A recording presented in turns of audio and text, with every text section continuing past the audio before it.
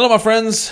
So I want to unpack just a little bit about the Beatitudes in Matthew chapter 5. This is just a mini little Bible study that it won't be very long, but I want you to see this in Matthew chapter 5 because the beginning of this idea in Matthew chapter 5 is basically a blueprint of how we can come to understand and know Jesus Christ, how we can follow, how to be saved. This is a basic understanding of what it looks like to be saved. And so I want you guys to try to see this and hear this. First thing out of the gate in Matthew chapter 5, it just says this: blessed are the poor in spirit, for theirs is the kingdom of heaven. First thing out of the gate is you have to understand that you're spiritually bankrupt. You have committed sin. You have broken God's law. You've lied. You've stolen. You've cheated. You've done the things that cause grief to God's heart. You've broken God's law. So those blessed are the poor in spirit, those who realize and understand that they're spiritually bankrupt. So as a result of that, what? Theirs is the kingdom of heaven. Those who understand they've broken God's law. Secondly, blessed are those who mourn, for they shall be comforted. When you understand and realize that you've broken God's law and that you've fallen short, according to Romans chapter 3, what happens? Blessed are you mourn over your sin. You're broken over your sinfulness.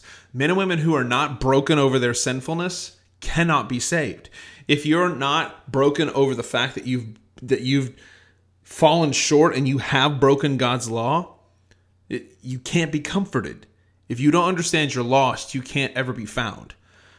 So this continues here. Blessed are those who mourn, for they shall be comforted.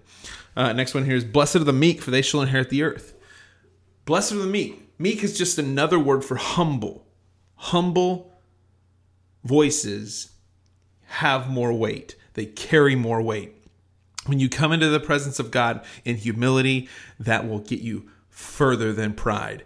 Scripture even says that God resists the proud, but he gives grace to the humble, those that are meek, those that are humble. So that's number 3. Number 4, blessed are those who hunger and thirst for righteousness, for they shall be satisfied.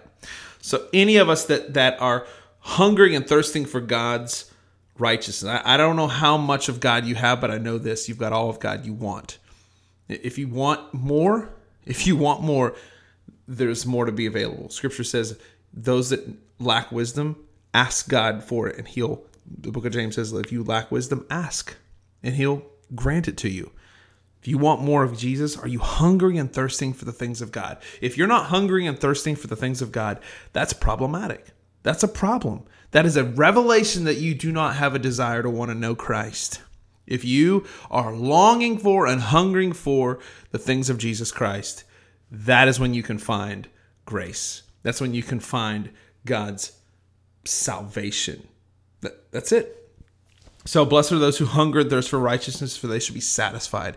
If you're hungry and thirsting for righteousness, right living, pursuing holiness, if that's something you're hungering and thirsting for, you can be satisfied because Jesus can satisfy.